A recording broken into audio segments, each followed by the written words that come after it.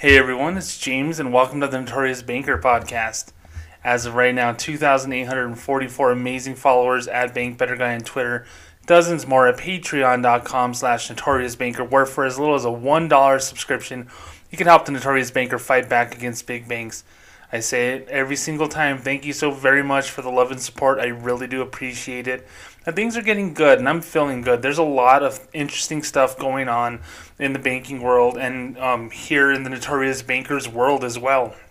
We had some vigilante customer service. Our friend Kevin in California, we rescued some money for him. And I wanted to give that story its own little special place in my feed because I really think it's an important discussion that we need to have about how Bank of America failed another customer again with fraud on his account.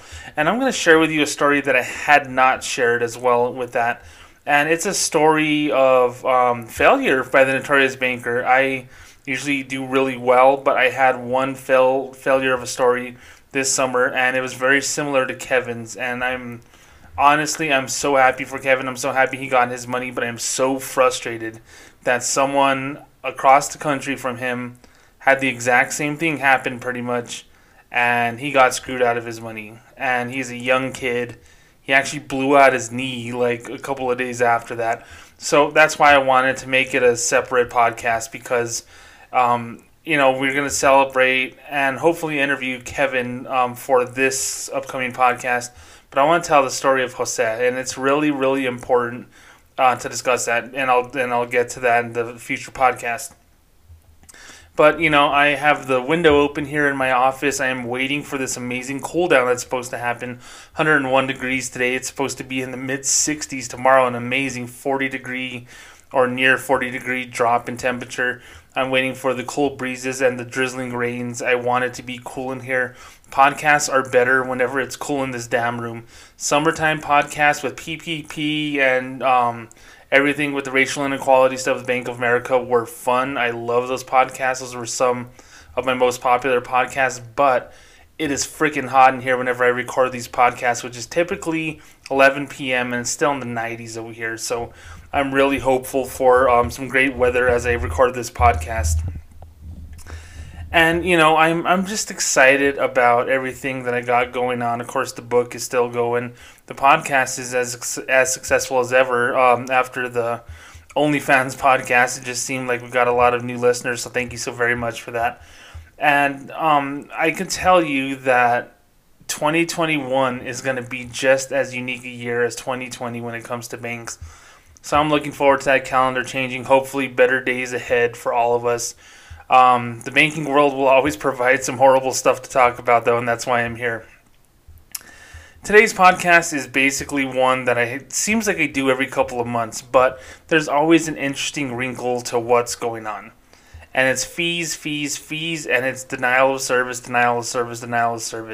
Bank of America and Wells Fargo are just notorious, no pun intended on my name, for not delivering for their customers. They pretend to deliver whenever you open up an account. They say that they'll be there, and then they're really not once you're signed, sealed, and delivered. I know this because I was a sales manager. I was a manager. I know the way that the regional managers think. You are just a number. And when I say when you're just a number, I'm not saying you're an account number. No, you're a comma and decimal number. You, James Baca, James Notorious Banker, are worth $5,150.20. I have more than that, but I'm just saying you are that number to them, and that's all that matters. But it shouldn't be that way. But in today's podcast, we're going to talk about a horrible new rule with Bank of America and their ATM banking, one part of it, and then the second part, check cashing. Okay, like we've seen the YouTube videos of African Americans getting denied cashing their checks at the teller window in California. It's really horrible stuff. I hate that because it reminds me of me having to do that to people here in New Mexico. We see, them denying checks whenever the line's busy. Oh, we don't have enough money for that. Oh, we can't. That check's for $5,000. Well, we can do $2,000 today, and we can give you a cashier's check. That way, you can cash it a month later, or some bullshit like that. And it's stupid. It makes no sense. While there's a new rule that's impacting actual Bank of America customers. It's a check cashing rule that is impacting real customers. And they can't cash their checks at their bank that they signed up for, and it's ridiculous. So more on that in the first segment. And then secondarily, we're going to talk about Bank of America and their $1 billion quote commitment to help end racial and economic inequality. We got some details about what that may entail today, so I'm going to go into that very briefly. I can go 2 hours on that, but we're just going to hit it really quick, and I'm just going to tell you my opinion on what they announced today. And thirdly, Bank of America announced changes to its lower tier account. Why the fee went from 10 to 5 and how that's actually not a good thing, because that account is still trash. So much today in so little time. So after this brief promotional consideration, I'll be right back with more. So please stick around.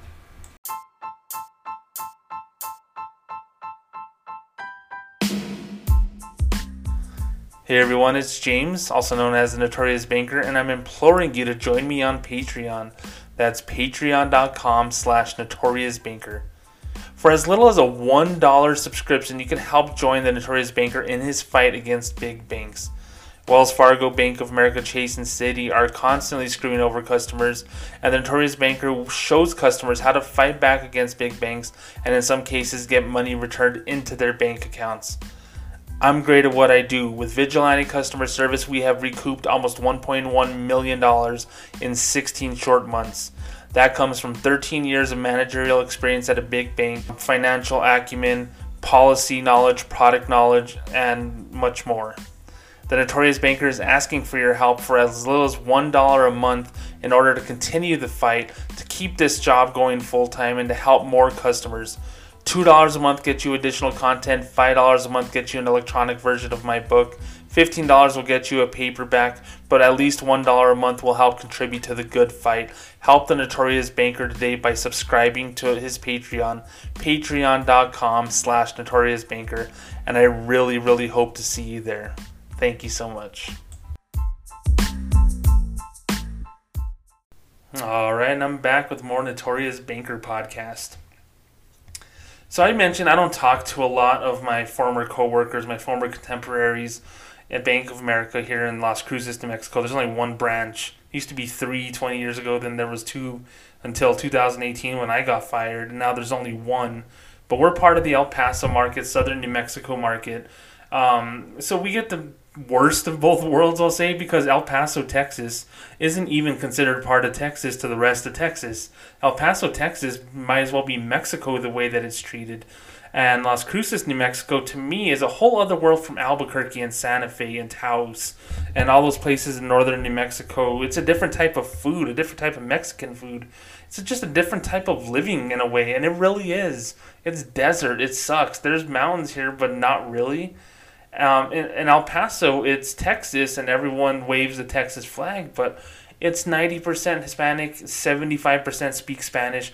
It feels like a whole other land out there. So when you get into central Texas, you're like, this is nothing like El Paso, and I understand it too. Even the food in El Paso is different than here in southern New Mexico.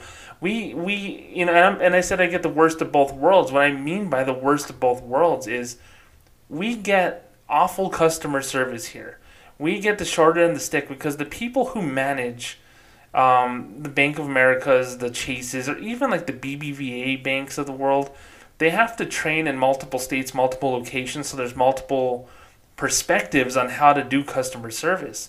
And, let's just say that you train in an affluent part of the state. You're in El Paso, and all of a sudden you go to Dallas where everyone has freaking money, and, Addison, Texas, or something like that. I trained in Addison, Texas.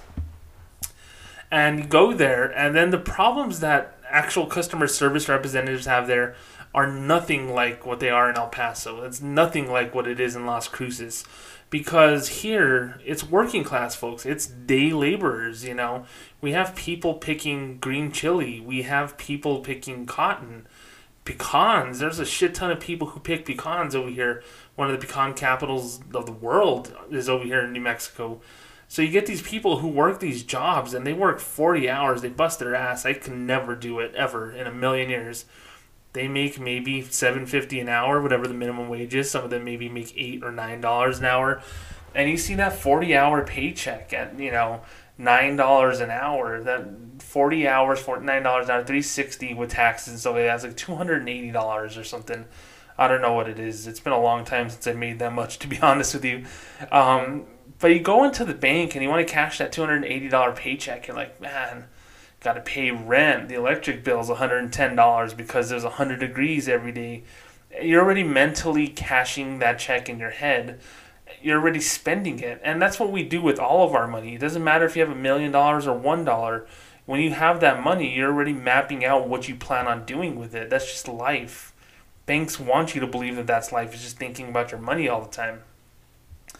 So let's say every Friday you get that check and then you go wait in a bank line, and then they go, well, sir, how can we help you today? Well, I like to cash my check. Did you know you could deposit this at the ATM? I'd rather just cash it. I need the cash right away. Okay, fair enough. Go ahead and stand in line. It's going to be about a 20-minute wait. They'll be right with you. Wait in line. You're like, I just can't wait to get out of here so I can pay my bills and go buy some groceries, have a nice dinner with the family, relax Saturday and Sunday, watch some basketball, get back to work on Monday. Then you get to the teller and I like to cash my check. Do you have an account here? Yes, I do actually. Slide the card, beep, beep, beep, beep, enter your PIN number, and then it brings up your account. My name is James Baca. I have $4.18 in my bank account because I'm broke, because I wasted my last week's paycheck. Would you like to deposit this, Mr. Baca?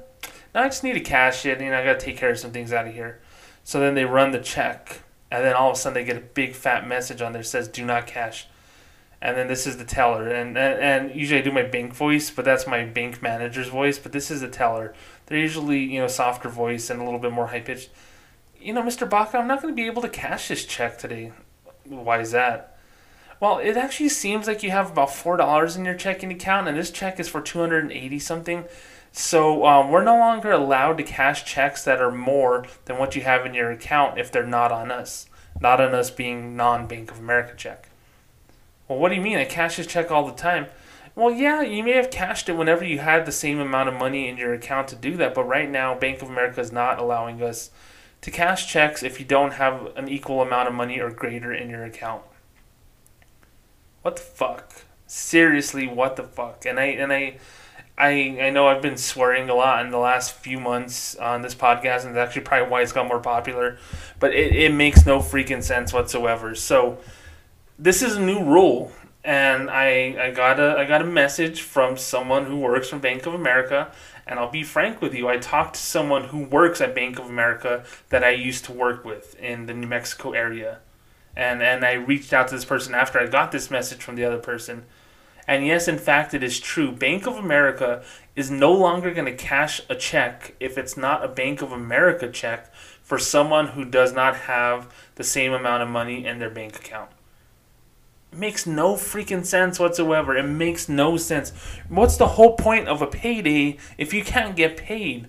If the bank is telling you that you got to put it into the account. And I was able to take a look at what they sent their employees, and it's ridiculous. And I'm going to read the not on us check cashing part because I'm going to go off on it because it is really ridiculous. So starting October 17th nationwide, but it's already happening in other places. I'll get to that in a second. It says, not on us check cashing. We will only cash checks drawn on other financial institutions for clients if the check amount is less than the available balance at the time of the transaction. A Merlin teller is the system that tellers use to cash your checks. Red box message will appear if the not on us check amount is greater than the available balance. And it says you'll learn about it in upcoming training. There's always a fucking training for something over there. Deposited funds will continue to be available the next business day unless a hold is placed. So, and then it says the change has already deployed to financial centers in Arkansas, Iowa, Nevada, New Mexico, my home state, Oklahoma, and Tennessee in January of this year. I didn't know about it until literally today. And I had talked to someone about it this afternoon after getting it from a friend. Yeah, so it's been going on. And I'm surprised I haven't heard about it because this is a big thing here. And frankly, a lot of old customers have my phone number. And they give an example. So I'll give the example here. It says a client asks us to cash a Wells Fargo check for $2,000 inside a financial center. but his Bank of America available account balance is only $500. Since the balance is less than a not on us check, the client will be unable to cash it. Instead, he can deposit the funds and withdraw from the available balance. Yeah, he sure as hell can freaking withdraw from the available balance. It's his fucking money. $500 in his account is his money. Has nothing to do with that check. So here's where I go off. Here's where I get a little bit impassioned here, okay? So the whole point of Check Cashing Friday, the whole point of getting a paycheck is to cash your check and take care of stuff. So whenever you work hard, you sweat, you bust your ass, you're working as hard as you possibly can in order to make a great life for yourself and your family. And you get that piece of paper, and it's all worth it at the end. You know, I used to get paychecks whenever I was in high school. That's how long it's been since I had an actual papered paycheck. And it feels good. I used to talk to my customers about that. It feels good to hold that because it feels like job well done. Here's a bunch of money for your hard work.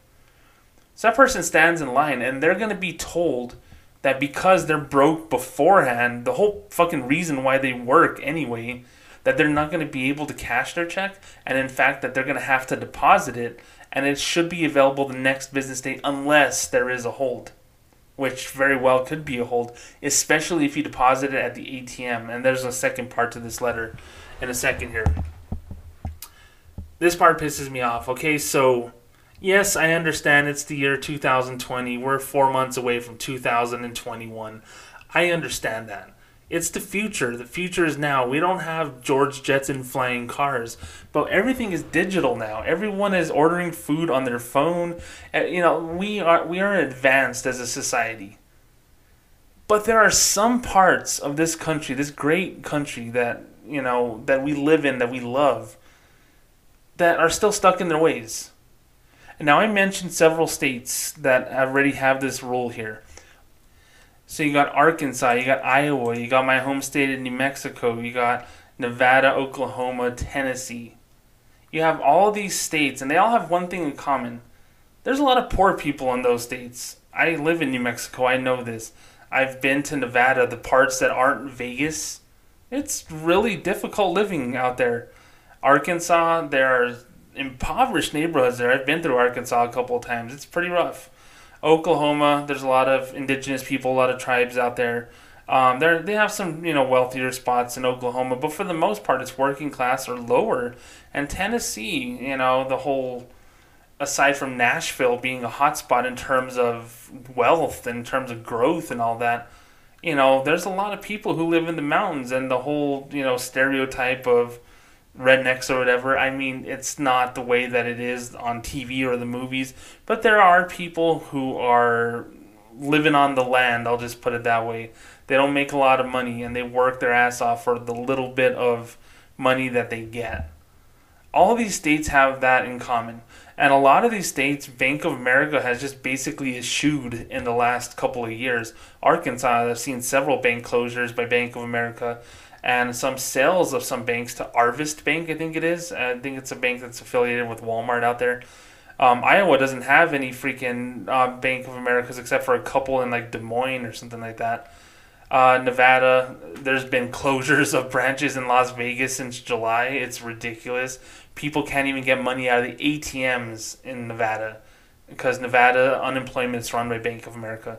New Mexico, you've already heard me tell the story a billion times. We used to have 35 some odd branches over here, and now we have like 12, including 2 of them that I personally closed down, I guess, just from working there.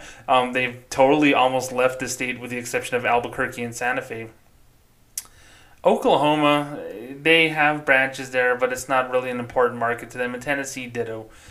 So you have all these states with that particular rule where you cannot cash a check for someone who doesn't have an equal or greater than amount of money in their account.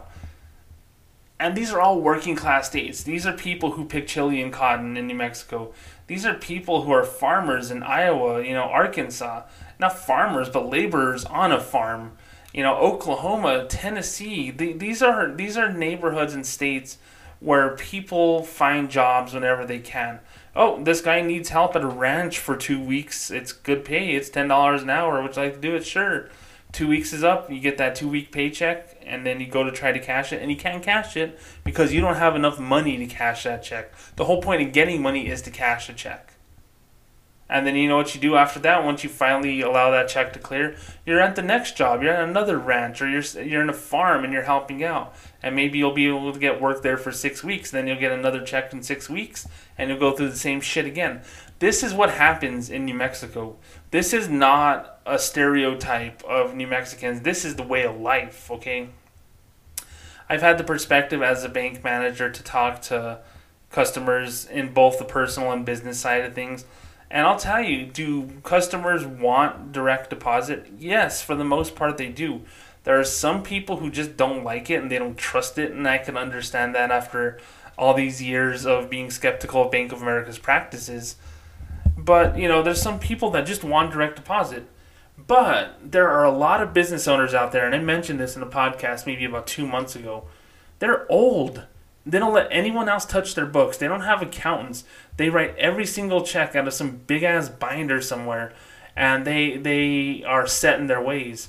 You try to talk to these old-timers about direct deposit and payroll and QuickBooks and all this shit that Bank of America offers, these old people look at you like you're stupid. They're like, what the hell is that? I don't need all that shit.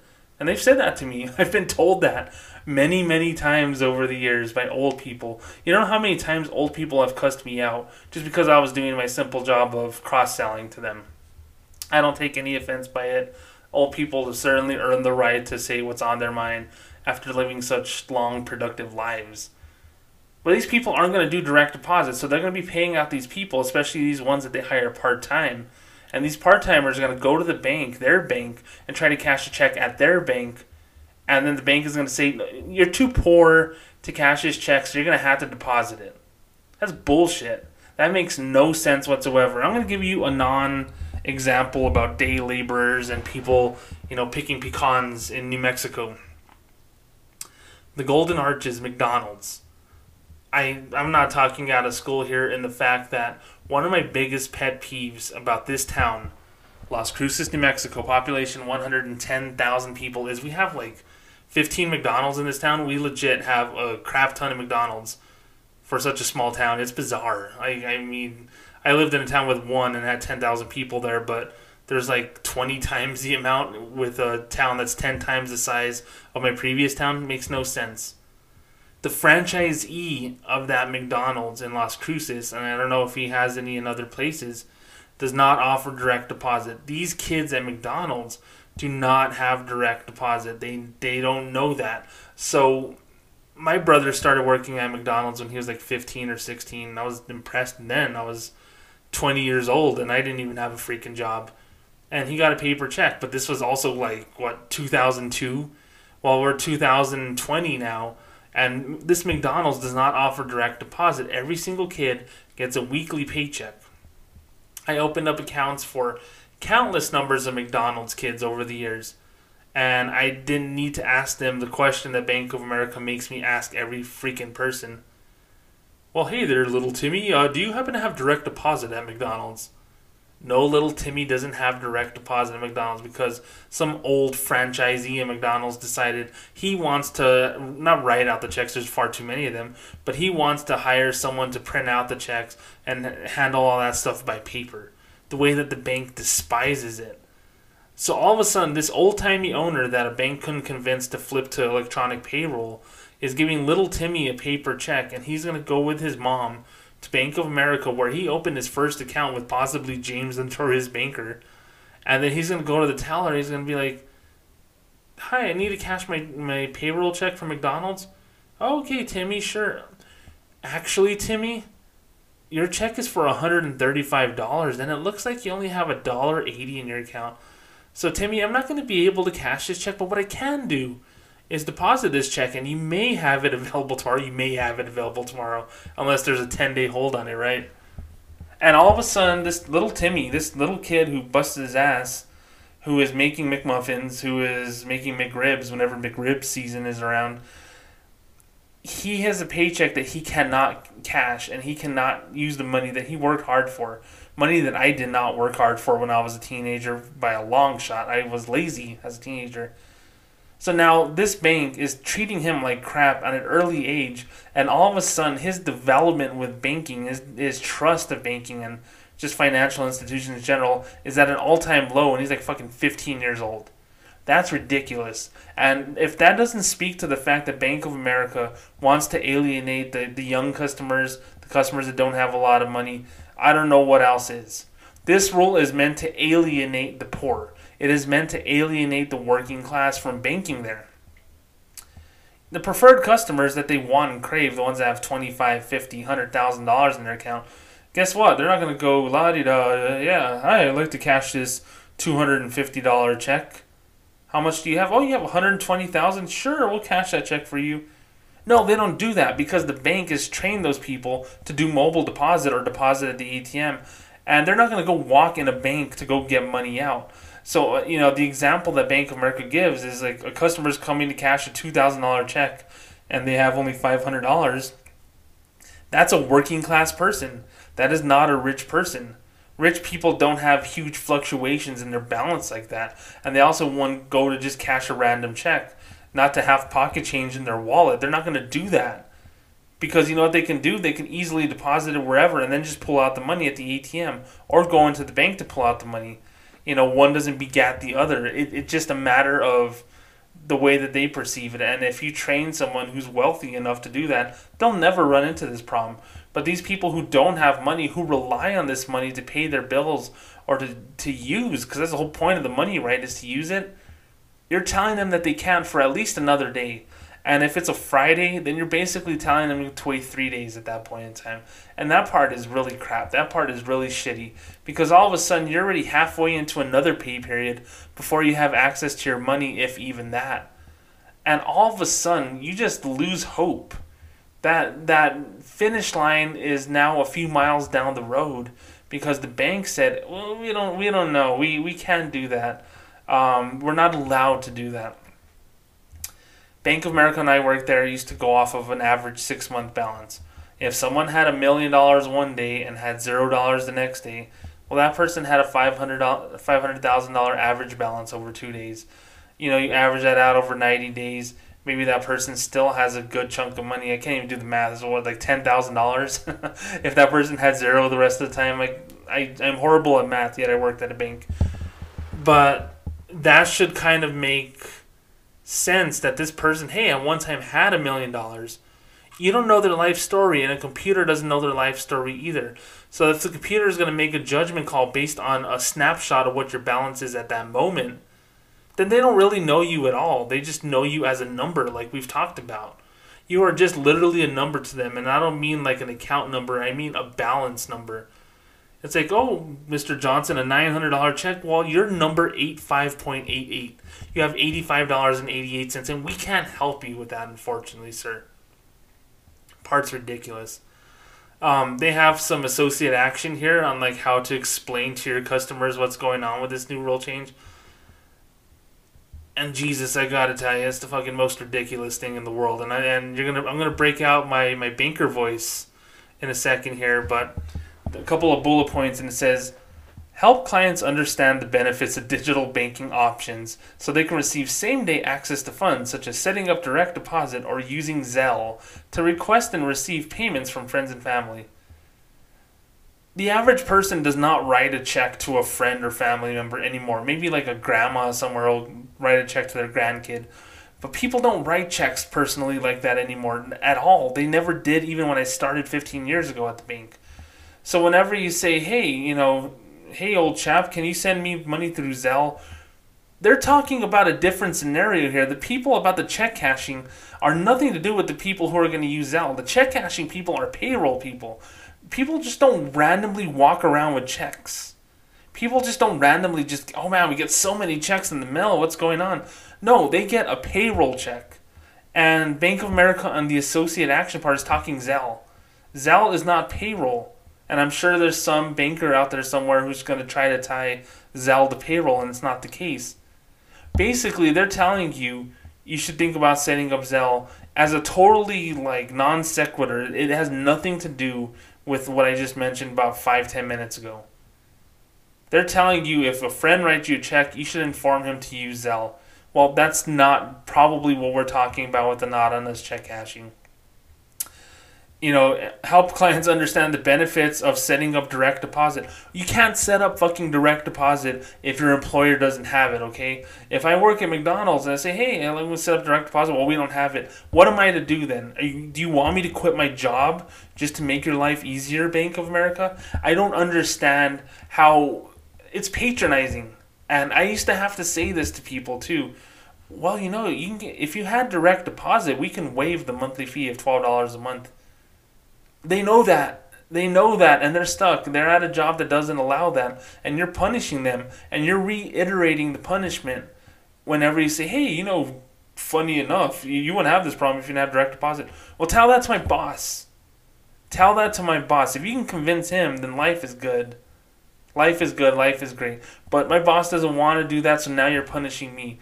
Because of a decision that my boss made, I now have to wait at least 1 day and possibly up to 10 days for my money. That part it's ridiculous. And the fact that they say help clients understand the benefits. Yeah, it's the benefits of something that has nothing to do with what their problem is. It's literally saying, man, I hate paying rent. Rent's so expensive. $1,000 a month is ridiculous or whatever. And then Bank of America goes, well, hey, with a Bank of America credit card, you can buy furniture for your rental.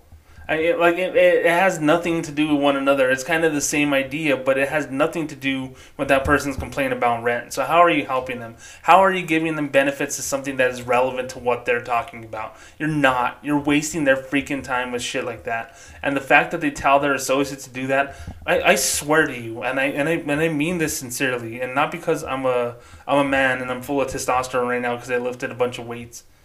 I almost feel like these talking points that Bank of America gives their associates are almost meant to get their freaking associates punched in the face. I'm serious about that. I used to read some of the stuff that we used to get whenever they say, hey, you need to talk about this to your customers. I'm like, you really want me to say that to them, to their face, and you expect them to not want to shoot me? I'm serious. I laugh, but I'm not kidding.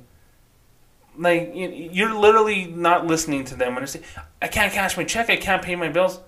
Well, if you use Zelle with your friends and family, you can get your money the same day. How does that help with your paycheck? It does not. It has nothing to do with it. Second bullet point is, man, this one is something else. If clients ask why these changes have occurred, inform them. And I quote, here's the bank voice. So it says, if asked why these changes have occurred, inform them. This change allows us to help you avoid potential fraud and fees when checks are returned unpaid. We're making this change to streamline and simplify funds availability for all of our clients. Why do you talk like a fucking nerd to these people? And like I said, punched in the face. Seriously, okay. So I'm going to get to the first part first here because it's the most ridiculous shit in the world. And you know what? People deserve to get punched at this point in time. So if you have a paycheck and it's literally from, I'm just going to pick a non-McDonald's one. I've used McDonald's too many times as an example here. Let's just say one of the pecan places here in Las Cruces. Place with a couple of hundred employees, a place with, it's a known entity. We all buy their product, we all want their product. But we all know their employees because there's so many of them. So let's just say 5 of these people walk into Bank of America with their Wells Fargo branded pecan checks. All 5 of them are literally in a row. They carpooled to the pecan place. And then first one goes in line, yeah, I'd like to cash my check. Okay, here's $240. Thank you, have a good day. Next one, yeah, you cash my check. Oh, $239. There you go, have a good day. Then that third person in line, who's literally standing in line with his or her coworkers, who has the same check from the pecan place. But maybe that person is a little bit more irresponsible with their money, and they didn't have an equal amount of money in their checking account. They have $14 in there because they had to buy stuff for their kid. They had to put gas in their car. So they're out of money, but they needed to cash this check because they have other stuff that they have to buy. And then you go through the motions, try to cash a check. Well, Mr. Chavez, I'm not going to be able to cash this check today. Well, why not? Well, you see, it's giving me a message saying that I'm unable to negotiate it because of the balance in your account. The check is more than the balance of your account. Well, this is bullshit. You know I'm good for it. This check is good. They're not gonna, it's not gonna go bad. It's not gonna bounce. You know these people. You saw my coworkers just cash the same check right there. Yeah, I understand. Let me speak to the manager, and then the teller calls the manager. And don't blame the teller for this. The teller just only reads what's on the screen. Then the manager comes over, and they have to talk one of these talking points to that employee, that customer. Why the hell doesn't this girl want me to cash my check? They cash the other people's checks over there, and it's the same exact check. Well, we got a message that you didn't have enough money in your account. Well, what does that matter? What if they didn't have enough money? How come you didn't let them cash their check? Or how come you let them cash their check? Well, when did this rule change? This is ridiculous. And then this is when the patronizing shit happens. Well, Mr. Chavez, we made this change to help you avoid potential fraud. Help you avoid potential fraud in what, the check? You mean the check that you just cashed for the other two co-workers of mine that we all carpooled in the same car? We all got the same check at the same exact time? You're telling me you're making an example out of me to avoid potential fraud by not letting me cash my check simply because my balance is low? Well, if this check happens to be fraud and bounces, you kind of know where to find me, right? Patriot Act says you know my address and phone number. So why couldn't you take me to collections or whatever? So why do they have to use fraud as an example? It's like people who use COVID as an example. It's like whenever 9/11 unfortunately happened, everything was about protecting the country, terrorism, and all that stuff. It's a great excuse and it's an important excuse, but you can't use it for everything. Okay, there is fraud in banks. There is fraud in checks. I have caught so much fraud over the years. It's ridiculous. But that's why you train tellers and that's why you train managers. You train the manager to say, hey, you know what? I know this pecan check because I've seen it 1 billion times and I've seen you 1 billion times too. Yeah, we'll go ahead and cash that check. Don't worry about it. That's what you need to do if you're a manager. What's the point of having a manager there if they can't make judgment calls like that? Oh, wait, Bank of America doesn't want employees in their branches anymore. So they're going to make it a point to where this cannot be reversed and you have to do it a certain way or go take your business elsewhere. They are usurping all the power that managers have, and they're making it difficult for customers to navigate through this new digital world of banking. I am not an enemy of digital banking. I think it's a great thing. I think it's an important thing. But you got to understand that there are millions of people out there that get paper checks, and there's no other way for them to get paid electronically. And you're literally telling them that check that they may have is fraud. You're scaring them for no reason because of your own selfish bank tactics. And that part is ridiculous, guys. The only reason I share this and the only reason that I mentioned it in today's podcast is because it is rolled out in New Mexico. And I know my customers in this town. I've talked to thousands of them over the years. And I may not know everyone's life story to a T, but I do know a lot of businesses. And I do know a lot of businesses don't do direct deposit. And that is directly a target at them. Arkansas, Iowa, Nevada, Oklahoma, and Tennessee. I don't really know too well. I never worked there. But you better believe that that's shots fired on them too, that those people aren't going to be allowed to cash their own paychecks. And the bank will have the balls, they will have the guts to say that your paycheck might be fraud and we're protecting you from yourself. Oh yeah, and you didn't have enough money to cover it as well. Just say you don't have enough money to cover it. Don't make it about fraud. And my thing is, you want people to grow their money. Bank of America talks about it all the time. They say, hey, you should grow your money with us. You should think about long term. You should think about buying a house. You should think about your kids' college and all that stuff. Well, think about at that moment, that Friday, when that person gets that paycheck. And you tell them not only can you not cash a check, that they're not actually going to be able to walk out with any amount of money, even if you deposit into their bank, a bank which earns interest off that person's money. Yeah, it's not a lot of interest, but they earn interest on it.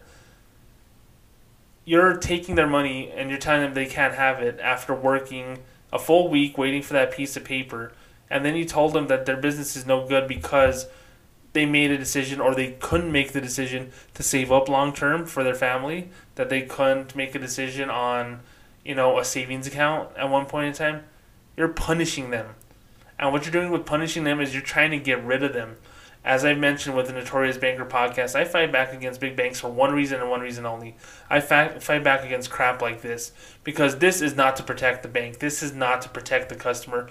This is a way of pushing a customer out, the ones that clog up your lines whenever you're trying to just cash a simple check.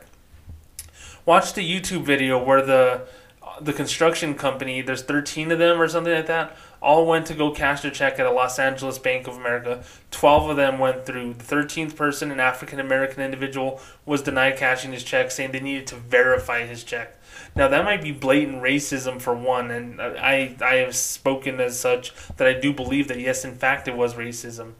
But the simple fact that they told him they needed to verify that check basically told me in my brain, because I used to be the one doing that at Bank of America, that they were just trying to find a way to not cash that check for that person because they needed to save money because they were running low on money, or they didn't want to cash too many non-customer checks because they were going to get yelled at by their boss for not flipping those into new accounts. I know what their little scheme is, and I'm tired of it. I'm tired of it, and Bank of America, you're on call here. You need to be better. I know it's probably too late to change this rule, but know for a fact that I know damn well that this is pointed towards the working class, the day laborers, the people who work from job to job, who work to make your life easier, and you're telling them you're making their life harder just because they have the simple crime of not having as much money as you. Screw you. Screw you and the horse you rode in on. And you know what? That hard worker probably cleaned up after that horse. My name is James, the Notorious Banker. I've just told you why your bank sucks. All right, and welcome back to the podcast. So, we've talked over and over again about Bank of America's billion-dollar, quote, commitment to end racial and economic inequality. And, I'm tired of talking about it, to be quite honest with you. But it's important to talk about whenever there are updates for this, because here's the thing. I stated on my 100th episode that I really believe that it was a bunch of junk. That I really believe that the $1 billion that they committed, it was not going to be something that actually helped the average African American, the average Hispanic person. I just didn't believe that. Bank of America doesn't think that way. And when you work there, you'll understand that they don't think that way. They want to portray that they think that way, but it just doesn't work that way. I'm a Hispanic man. I worked in a very Hispanic area for Bank of America. My regional hub for my branch was in El Paso, Texas, which is even more Hispanic than the place I'm at. So seeing the way that they interact with customers here, the sales goals, the sales pitches, the staffing and everything, I was just really skeptical. And of course, the fact that I talked about, Bank of America never mentioned George Floyd or Breonna Taylor's name in any of their statements. And then when Juneteenth came around, they just kind of had this vague thing. They changed their logo to a black and white Bank of America logo.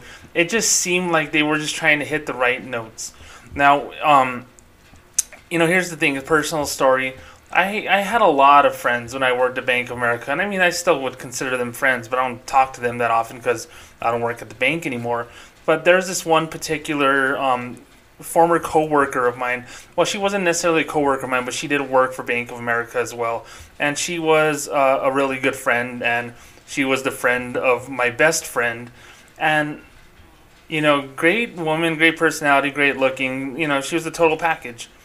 But there was one thing that I couldn't stand about her, and it just seemed like she talked in what in pro wrestling they call cheap pops. Like, everything was geared towards getting a positive reaction from a certain group of people. Like, she's really Republican, so she talked about support our cops. And then whenever, because her dad was a Marine, support our troops. And then whenever she would talk about her kid, it was like, my daughter made something out of macaroni for me. She's the greatest, and being a mother is so rewarding. And then she got a government job after Bank of America, and everything was like, I'm so proud to work for this nation. And like everything sounded like something a rock band would say whenever they're in someone's hometown. Yeah, we're really happy to be here in Phoenix. And then the crowd goes wild. And then the next day they're in Dallas. We're so happy to be here in Dallas. These Phoenix people didn't know what the hell you were talking about.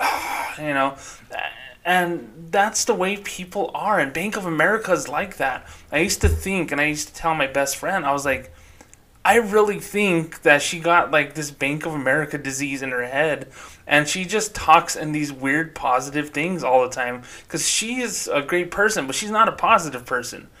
So she just always would want to talk about the thing that's going to rile up a group of people, whether it's the mommies, whether it's the soldiers, whether it's the cops, whether it's, the bankers or whatever. And it was just bizarre. And Bank of America is like that to the T. So, of course, when the George Floyd incident happened, Memorial Day weekend, literally 8 days later, Bank of America said, yep, $1 billion. We're giving $1 billion because we just decided to give $1 billion. And I did a 2-hour podcast about how it was really vague, and then of course the subsequent podcast about they're giving masks, to inner cities, and then they're calling this part of their commitment. I was like, well, okay, well, how's about some housing? How's about lending some money? How about actually keeping branches open in these neighborhoods, keeping ATMs open 24 hours a day, for God's sakes? And it just really bugged me, because they're writing this all summer and into the fall. And I know for sure, and I laid it down on a podcast a couple of weeks ago, that they're going to rehire some of their own workers. And all of a sudden it's going to be like, we hired minority workers to work in our branches. And I'm like, they already fucking work there. They work there, then they work from home, and then they're going to go back. And then they're going to put a press release out saying, hey, we hired a bunch of minority workers. They were already employed there. It's going to happen. I guarantee you it's going to happen, and I'm going to the media the second that it happens, okay? So, they should find it out themselves. Me, James, some guy in Las Cruces, New Mexico, shouldn't have to be the one that says this out loud. There are thousands of reporters. There are thousands of skeptics out there with a higher position than me. They could say, hey, you know what? I really think Bank of America is full of shit. Well, there's a story in the Washington Post from Lana Wynn. She is a follower of yours truly, the notorious banker, on Twitter at BankBetterGuy. So thank you very much for that. And it says BofA backs black-owned banks. Well, that's hard. In $300 million equality drive. And giving this money is cool. I'm happy for them that they want to give money. But here's going to be the bone that I'm picking. And it's a short article, so I'm not going to spend 30 minutes on it because I want you to get to other podcasts, and frankly, I want you to subscribe to patreon.com/notoriousbanker. But it says Bank of America Corporation invested $50 million in 3 black-owned banks as part of its $1 billion pledge over 4 years to advance racial equality. The second largest U.S. lender took equity stakes of about 5% in 3 minority depository institutions. First Independence Corp. In Detroit, New Orleans-based Liberty Financial Services, Inc., and SCCB Financial Corp. In Columbia, South Carolina, it said in a statement. Bank of America also is in talks with other lenders owned by African Americans and Hispanics and serving low and moderate income communities that are expected to be completed within a year. The deals were announced as part of a $300 million allocation that also includes job programs, community outreach, and direct equity investments in Black and Hispanic-owned businesses. I need to talk about that before this segment is up. The direct equity investments in businesses. I just don't understand it, and it makes no sense for Bank of America. Anyway, Ann Finucane, one of our friends in the podcast, said, and I'm going to read this in my generic banker voice here. The idea is to create more jobs, more lending to businesses that will flourish in the longer term, and to create wealth for minorities and people of color. Bank of America Vice Chairman Ann Finucane said in an interview. And okay, so we're going to get to the bank part really quick. They invested $50 million in 3 black-owned banks, taking about a 5% equity stake in those banks. I think that's cool. I mean, if they want to, disperse their money that way, investing in other banks, to support the little guy. I mean, subsidizing, it's revenue sharing, if you will. They do that in baseball. The New York Yankees pay for what Milwaukee is spending because New York makes a lot more money than Milwaukee. And, it's something that I'm familiar with and I understand and I respect somewhat. But just riddle me this, okay? So, First Independence Corp. In Detroit. Michigan has lost a ton of Bank of Americas. I mean a ton. Dozens. I have a trucker friend who lives in Michigan. He used to live in New Mexico, and he lived in Utah before. He knows everything about banks because I taught him. He's 30 years old now, and I've known him since he was 17. He tells me that Bank of America's in Michigan are literally like needle in haystack now. They're no longer as prevalent as they once were. New Orleans-based Liberty Financial Services, Inc. What do you know about New Orleans? Okay, predominantly African American, of course. Here's a bank nerd thing. Not only is there no Bank of Americas in the New Orleans area or Louisiana in general, there's not even Bank of America ATMs in the whole state. Really, really interesting considering that Bank of America is investing $50 million in this particular bank. And then SCCB Financial Corp in Columbia, South Carolina. South Carolina is one of those states in the last couple of months that have seen closures of almost all of their branches because of the quote virus, when in reality they had low foot traffic and low sales, so they just didn't want to remain open. And South Carolina is one of those states that has had Bank of America for a long time. But frankly, with the people that I helped with PPP loans in the summertime, it was just really... It was inevitable that they're going to be treated bad. And I've seen instances where people from South Carolina have been treated bad by Bank of America. Whether or not they're owned by African Americans or Hispanics or whatever, that's beside the point. But here's the thing here. If you're talking about helping people and not helping banks, because it's one thing to give $50 million to a bank, $50 million to a company that already has fucking money, that already has customers, that already has fucking deposits, and that's already lending for the most part, maybe in a way smaller scale before Bank of America came in with their money. But doesn't it strike you as kind of odd that the three banks they invested in are based in hubs that not only has Bank of America never really cared about in the sense that they closed down branches in Michigan and Columbia, South Carolina is fledgling at best. But the fact that they invested in a New Orleans bank whenever there has not been Bank of America in New Orleans ever, and there's really no groundswell to be there for them anyway, I just find it odd. I was talking to an African American friend of mine this afternoon. Because I had talked to the person who kind of feeds me this information. I found this out on Twitter as well, but I was talking to an African American friend of mine, and I said, "Isn't it almost like they're giving money to these banks that way you can stay there, that way you don't bother them?" And my friend to a T said, "Yes, I believe that too."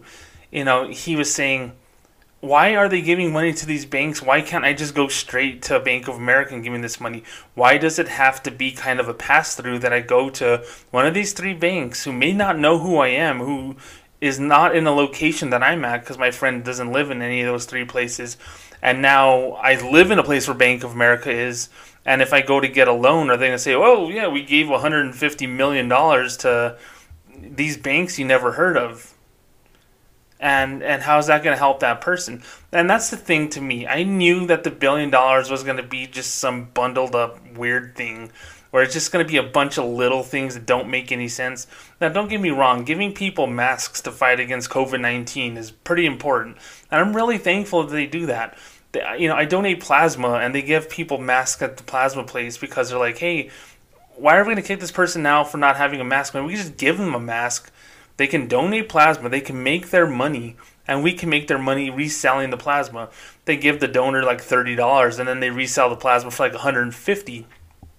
Win-win. So why wouldn't you give that mask? So of course it's on Bank of America to do something noble like that. And then of course they're talking about advanced coronavirus testing in Washington, D.C. and Hispanic neighborhoods in L.A. and stuff like that.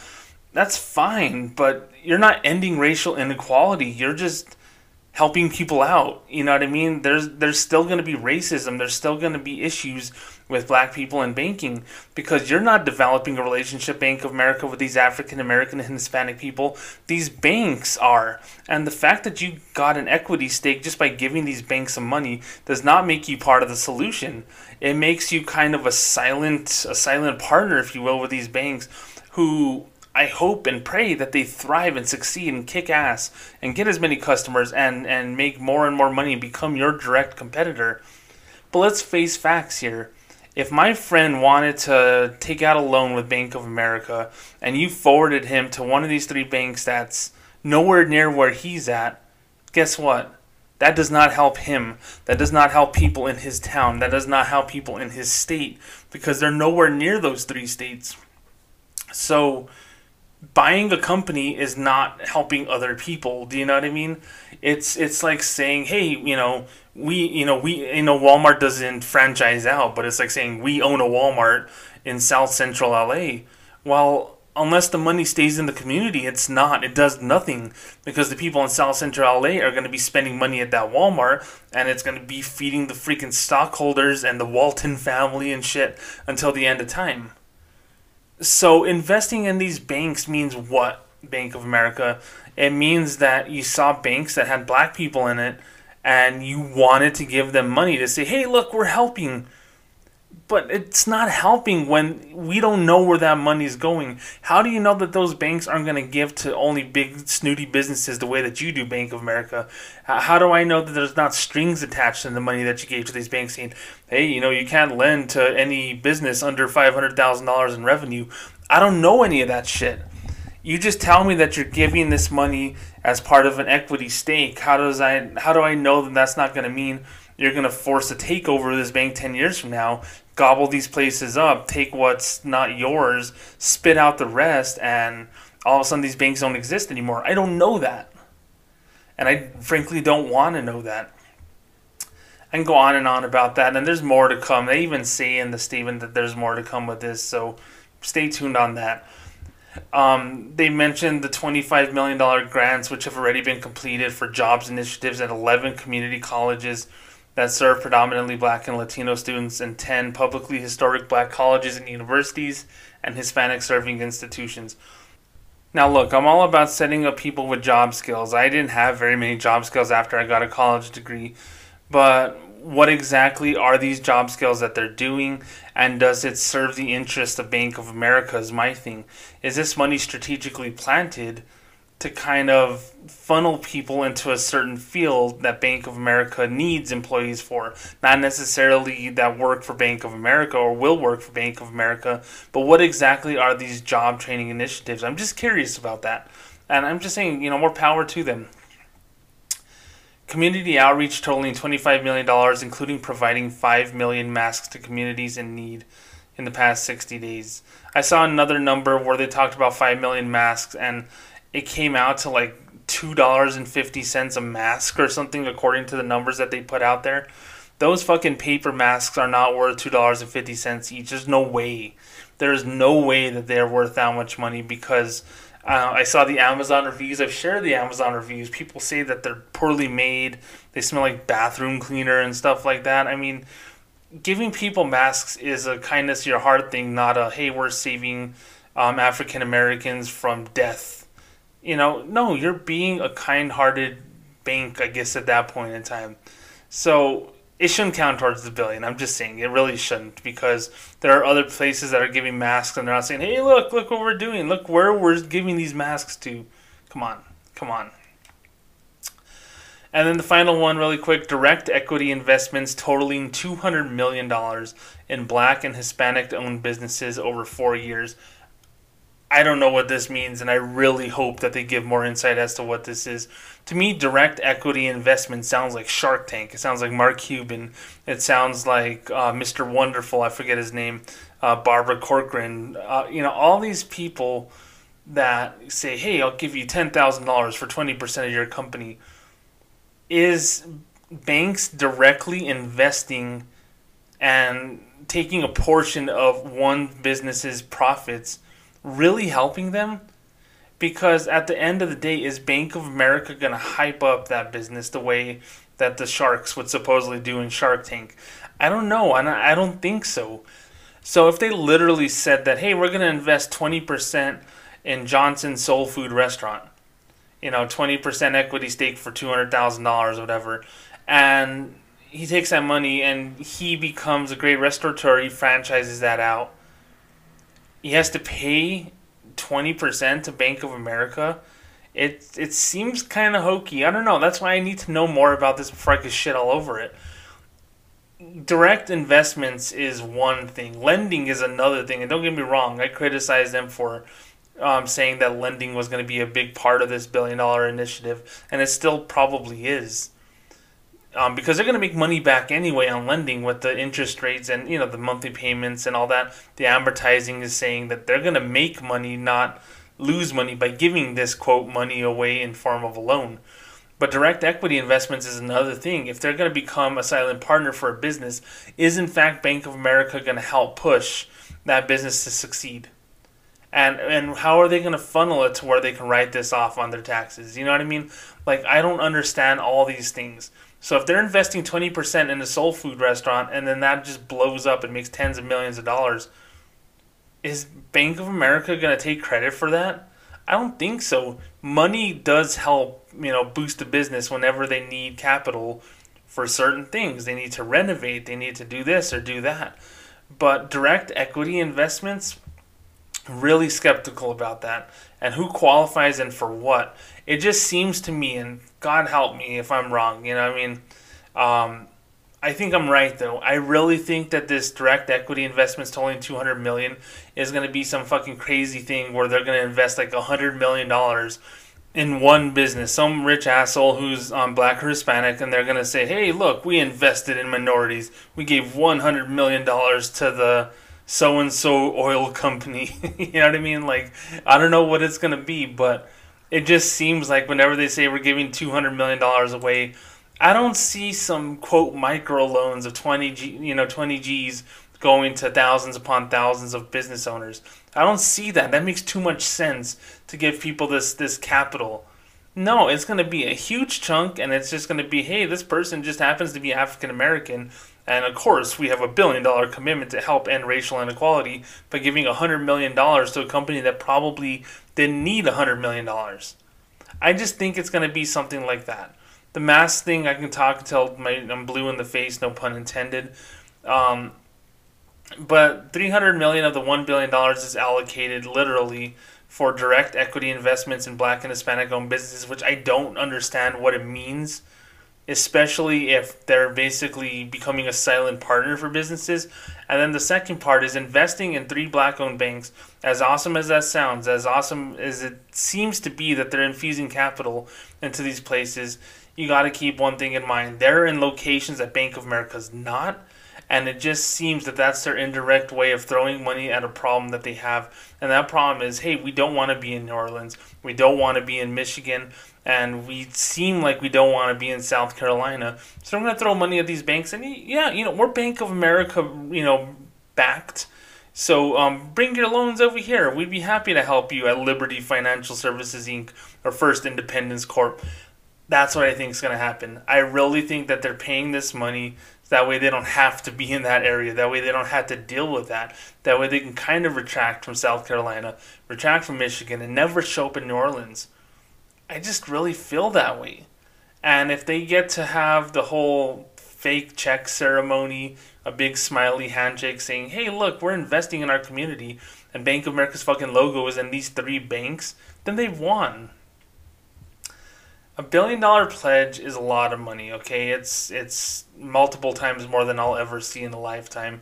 But it's not a lot of money for Bank of America. $1 billion can be, 1/8 of their quarterly profit. So I want them to do better with the rest of this money because there's about $500 million already kind of accounted for the things that they want to do. And they include that $25 million to the Smithsonian Channel, for God's sakes. That means absolutely nothing to nobody. No, you know what? Help some people out. Build some low-income housing. Build a housing project.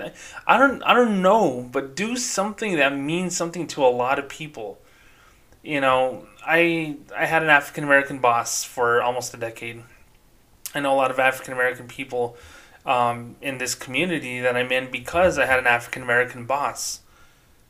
So if I tell them that my former bank is doing something noble and they're lending $50 million, or they're giving $50 million, investing, if you will, $50 million in black-owned banks, in banks that are hundreds of miles away, what is that going to do to them and why do they care? I have no idea why, and I have no idea why they should care. So my thing is, you know what? I'm going to be sticking around for additional news about this because I know it's going to get more and more ridiculous as the days, weeks, and months go on. I want Bank of America to commit to helping people a lot better, but I don't want it to be this where they're giving to big companies and hope that those big companies help those people in need. After this brief promotional consideration, I'm going to be right back with just a news and note about a Wells Fargo account that changed its names and kind of lost its soul as well, so please stick around. Alright, and I'm back. So Wells Fargo came out with something called the Clear Access account, and I'm like, what the hell is this? It says it's a consumer-friendly account, and I'm like, okay, like the Clear Access banking that boasts low cost and limited fees. Motley Fool posted a news story about it. Eric Volkman authored this one. And it says, Wells Fargo is making a play for the cost-conscious banking consumer. Okay. The bank announced that it has rolled out a new type of account, Clear Access Banking, that boasts low costs and limited fees. Clear Access Banking is a checking account that carries no account minimum and incurs no overdraft or insufficient funds fees. It does have a monthly charge, $5, but this is waived for account holders ages 13 to 24. God, if you're opening a checking account for a 13-year-old, yeah, I'm just saying, even with the parent, that's kind of sketchy. And the more I think about how many accounts I've opened up for teenagers over the years, the more I kind of regret it. It comes with a contactless debit card, which the bank says can be used in over 13,000 ATMs around the U.S. Notice how it doesn't say go into the bank. Account holders can access Clear Access Banking by digital means and over the phone. Notice how they don't say, hey, go in the bank. The new account type is a broader effort aimed at simplifying and streamlining Wells Fargo's selections of basic products. More specifically, it is designed for consumers seeking an account to help manage their spending or who are new to banking, such as young adults. It'll also be seen as an effort for the bank to keep pace with rivals that have introduced similar, quote, skinny account types recently. The Clear Access Banking is a total ripoff of the Safe Balance Banking at Bank of America, and it's 5 cents more. Oh my God, it's more expensive than Bank of America. But here's the thing about that. No overdraft fees, but a $5 monthly service fee. So if you're over 24, you're getting charged $5 a month. I used to sell this account at Bank of America this way. Mr. Customer, how would you like to just pay a flat fee, in this case $5 a month, in order to ensure, to guarantee that we will never charge you anything else? And I used to use the frame of reference of insurance and blackjack. How would you like to put a chip down? That way, if I'm showing a 21, you don't lose all of your bet. You're kind of ensuring that you're trying to keep some of your bet. If I don't show a 21, well, you do lose that chip, but you still have an opportunity to win. That's the way that I thought this bank account was. I just felt that it was a way of saying, give a little now and save a lot later. And it was easy to sell that account because people would be hesitant to want to open a bank account because of overdraft fees. But here's the thing, Wells Fargo, bank, how about charging overdraft fees? Yeah, I know it's kind of cliche to say, hey, I wish banks didn't charge fees. Like, I have this conversation all the time. It's stupid. 2 years of being the notorious banker. It's a stupid conversation. It says, oh, all banks have ridiculous fees. Oh, what a hot take that you got there, Buster. But it's more to it than that. I am a big believer of value. If you are paying a fee for something, you should get something of value for that.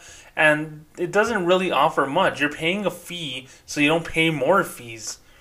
And that Safe Balance account, I knew up and down. I got fired because I got a customer got charged a Safe Balance monthly account fee. And they somehow said that I incorrectly opened the account, causing some error that caused that fee. And they let me go. Well, it was bullshit. I could tell you that I am familiar with an account like that. Safe Balance account is literally no different than this Clear Access Banking. And there was a story in American Banker magazine, author Kevin Wack, a new follower of mine at Bank Better Guy. Thank you so very much for that. And he says Wells Fargo's launched a new checking account that has no minimum balance requirements and charges no overdraft fees, fulfilling a promise by CEO Charlie Sharp to establish a consumer-friendly account similar to those offered by rival banks. Now, consumer-friendly accounts don't necessarily mean less fees. You're still charging them. That's not consumer-friendly. Consumer-friendly is zero. Consumer unfriendly is charging them anything for something they can get free elsewhere. It says, Wells said Tuesday that the account is designed for consumers who are seeking help managing their spending or who are new to banking. And then it says Wells Fargo's Deposit Products Group for Consumers and Small Businesses says he expects the new account to attract customers across multiple age groups. Scharf announced plans for a no overdraft fee account in March, though the company initially said it would be available in 2021. It started offering this account last week. This account has been certified for meeting standards developed by the Cities for Financial Empowerment Fund that aim to improve the welfare of consumers who lack strong ties to the mainstream financial system. In aggregate, banks with at least $1 billion in assets collected $11 billion in revenue from overdraft fees and NSF fees in 2019. Jesus Christ. That figure was up from $11.18 billion in 2015. Now, seeing that just makes me sick to my stomach. So, they say $11 billion in overdraft and non-sufficient funds fees. Okay, yeah, that's fine. All fine and dandy. But you know how they say, like, with, like, data? Like, whenever they talk about, like, data caps with the internet, you know, I have Xfinity now, and they give you a cap. You can't use this much data. But then they'll tell you that 5% of the people with Xfinity use 95% of the data, and that causes these caps because they're playing games and they're downloading 4K movies and torrents and all this bullshit. People, the $11 billion in revenue from overdraft and NSF fees are literally, not as many people as you think.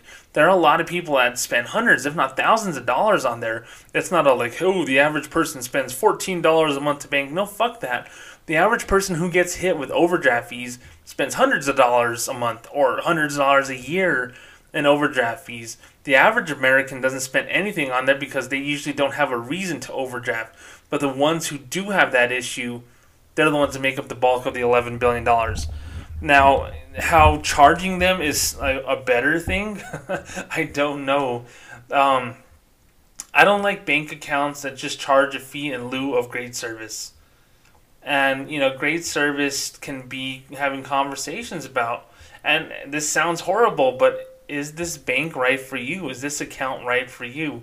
And it really needs to be a real conversation because Wells Fargo says that they don't have sales goals, and I don't believe that for 1 second. They have goals for everything. They literally have goals for how many customers go in the bank. They have goals for how many outbound calls you have a week. There's goals still. Don't take that baloney and run with it because it's not true. But Scharf introduced this no overdraft fee account, and it was kind of like a starter's account for people who don't want to get charged fees. But there was an account called the Opportunity Checking account that was going away to make room for this Clear Access account. And it's basically the same account except it charged twice as much. And the statement for the Wells Fargo Opportunity Checking is saying it can help you get back on track by managing an account that allows you to pay your bills and use a debit card. But you won't be able to open it unless your account for a standard Wells Fargo checking account is denied. Now here's the thing. I don't know if this Clear Access account is for those same type of people who have issues with banking, because this Opportunity Checking account, if it doesn't go away, then is this still going to be there? And if that's the case, those people who are struggling and in need will have to pay twice as much per month, $10 a month to have this account. Or if it is, in fact going away and they have to have the Clear Access account, is that one going to be for someone whose standard application is denied? Or is this Clear Access checking just a way of freezing out those people in need? Now, there are people in need who can't open up a normal account. This Opportunity Checking from Wells Fargo, I called it an account with training wheels because it was an account that they gave you a chance. They say, hey, we're not going to let you fall. We're going to do as good as we can to make you, stay on the straight and narrow. They still charged overdraft fees for that. But it was saying, hey, you know what? We're going to charge you all these fees, including $10 a month for this account, because no one else is going to give you that chance.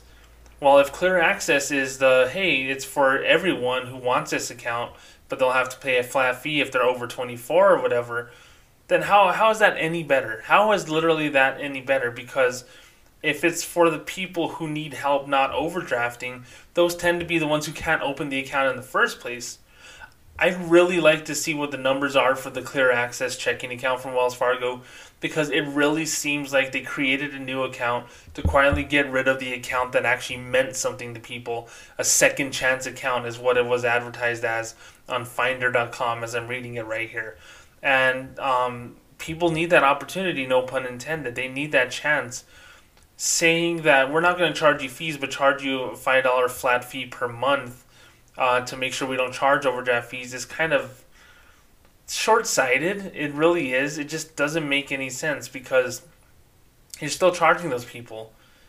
$5 can go a long way. Let me tell you about my couponing, man. $5 can buy a lot of groceries if you play your coupons and you play your cards right. So don't just say it's just $5 and it's not consumer friendly. Consumer friendly is finding a way to make sure that shit doesn't happen. It just seems like the clear, honestly, to be frank, from Kevin's and Eric's articles, they boast about it having low cost and limited fees, while most banks boast no cost, and then no account minimum, but it does have a monthly charge. Balances typically waive fees. Why would you put someone in this account unless you were just looking for an account to throw them in to say, hey, we got an account, and kind of placating them with a minimum $5 a month charge and hope that they don't cancel out soon enough so this doesn't reverse on your sales goals? That's what I think it is. And I think having an account with no overdraft and insufficient funds fees and just allowing the card to decline is kind of a bad example to set for younger people. I know it sounds crazy, and I sound like a total banker when I say this, but they need to learn how to manage their money. Blocking a debit card from charging you an overdraft fee for not having enough money is not helping people bank better. That's helping them bank stupidly and going, oh, I guess I can't afford this, instead of understanding why they can't afford it. I didn't want to get off into a 30-minute rant about this account. I will link to it in the show notes. But Wells Fargo launching this checking account with a $5 monthly maintenance fee it sounds good on paper, but in reality, I really think it's impacting the people who really, really needed help with their banking, and I don't think that they're going to have access to this Clear Access account because the opportunity checking, last I checked, was going away. And if it's going away, then there's not going to be a second chance account for those people who sorely need it. And Wells Fargo rolled out an account to kind of just keep people there until they grow up and have enough money to have a real account, if you know what I mean. And guys, like I always say, that's just another reason why your bank sucks. My name is James, the Notorious Banker, and thank you so very much for listening to this podcast. I will be back with another podcast in a few days about my amazing rescue of $2,700 for Kevin in California, how we got to it, and I'm going to tell you a story about why it's bittersweet, because I have someone across the country who had the same exact thing happen to him, and Bank of America denied him his claim. And he's out that money. Kevin got his. Jose is out his. I'm going to tell you the thing that's really bumming me out in a special podcast dedicated to the rescue of Kevin's money. So look for that in a few days. In the meantime, subscribe to my podcast. Leave a 5-star review. James at NotoriousBanker.com. If you have any questions, comments, or you want to submit anything to be on a future podcast, my voicemail line, 575-322-4127, NotoriousBanker.com. Be on the lookout for my book really soon as well. Guys, I can't tell you enough. Thank you so very much for listening. I'll be back really shortly, but until then, my name is James the Notorious Banker. Thank you so much for listening to my podcast. We'll talk to you soon.